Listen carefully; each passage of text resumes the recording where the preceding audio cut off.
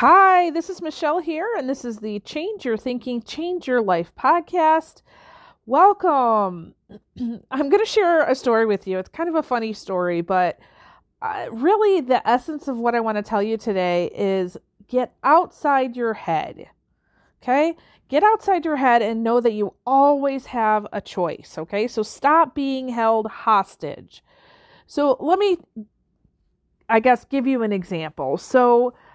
This past weekend, I had the joy and privilege and pleasure of hanging out with a bunch of women. We had a women's retreat of sorts where we did some goal setting, some teaching, and getting to know you and really life-changing stuff. It really was amazing. And I stayed at the site where we had the retreat, and I had a room all to myself. And this room, the way that it was set up, there was pretty much only one way to get into bed. No big deal, right?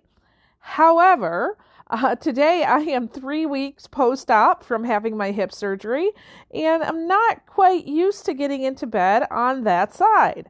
For those of you who have ever had some sort of surgery or recovery, you understand you kind of get into a pattern, right? Of, okay, this is how I do this thing. Now this is how I do this thing, right? So this is how I get into bed. This is how I shower. This is how I get into the car.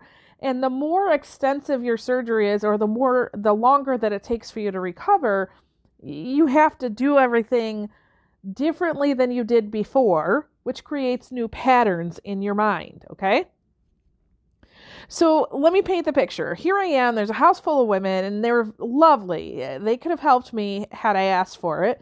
It's about 2 o'clock in the morning, which normally I'm in bed by 9, 10 at the latest, right? I'm a morning person. Get me up at 5 a.m. I'm happy. And so 2 o'clock, and we had a lovely time together for several hours, but I was feeling tired, right? So I do my nightly routine. I sit on the side of the bed, and all of a sudden I start to freak out. I realize, oh no, I don't know how to get my leg into bed. How do I do this? It's not like my normal, right? And all of a sudden, my brain started to kind of go off track, so to speak. So what happened was, the first thing I thought was, oh no, I'm not going to be able to get into bed. And then I thought, what am I going to do if I can't get into bed? How am I going to get some sleep? Oh no, I've got to sit here on the edge of the bed all night long. Well, how can I sleep like that? Well, maybe I can, prop myself up with pillows. And I was going and going and going. And then I thought, well, I could ask somebody for help. And then I thought, well, no, because I'm here in my pajamas. Who's going to come help me? Right? And it kept on and on and on and on and on. And before you know it, my mind had taken me on a trip, and I was not sure that I was going to not only get into bed, but be able to finish the weekend. Now, thinking about it and reflecting on it, that sounds absurd. And it took me a moment, but I said, stop the train. Okay, let's pause. Let's just think about this. And I'm so glad that I've had many, many opportunities in the past to kind of be worked up about something, right? Maybe not something as simple as, how do you get into bed?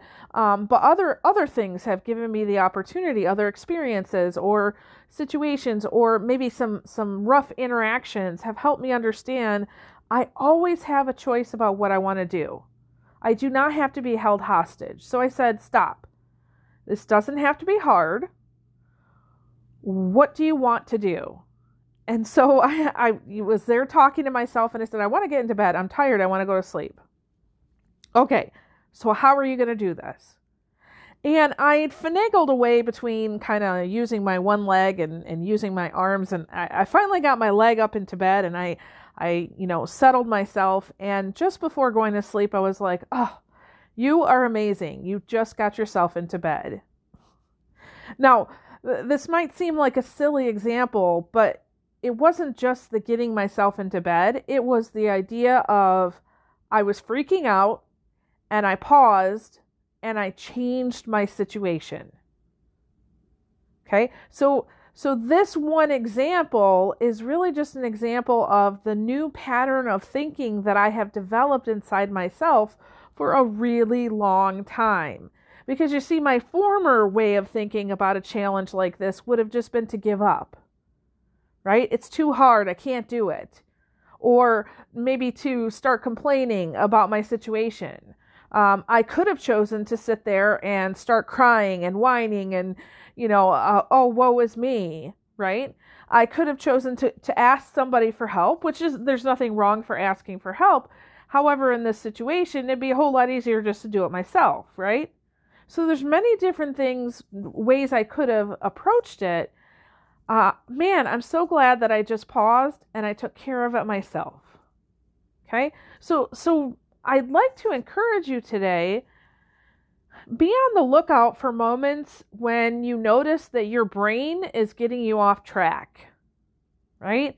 You might have had a rough interaction with a customer or a client, and maybe you're complaining and whining a little too much, right? Or maybe you are trying to do something different with disciplining your child, and it's just not going as well as you would like.